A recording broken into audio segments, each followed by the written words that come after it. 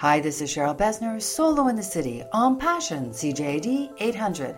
I just want to give a last-minute reminder to everybody that the 44th Festival de Nouveau Cinéma is still taking place. On Sunday, October 18th, Cook and Date is hosting Dim Sum Sundays. This is for all of you who are 20 to 35, and it's happening at 12 p.m.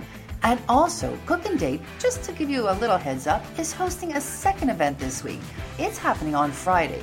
It's sushi, barbecue, and cocktails. On Thursday night, Solo in the City is hosting a men's-only event. This is for you guys who just want to get out, do a little networking, and chill out.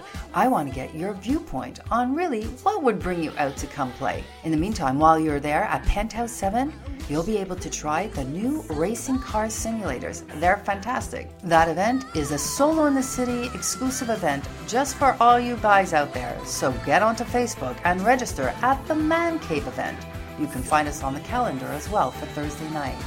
And then Saturday night, Speed Dating Montreal is hosting an event. It's $25. The doors open at 6:30, and that's all taking place at the Bar Le Belmont on Saint Laurent.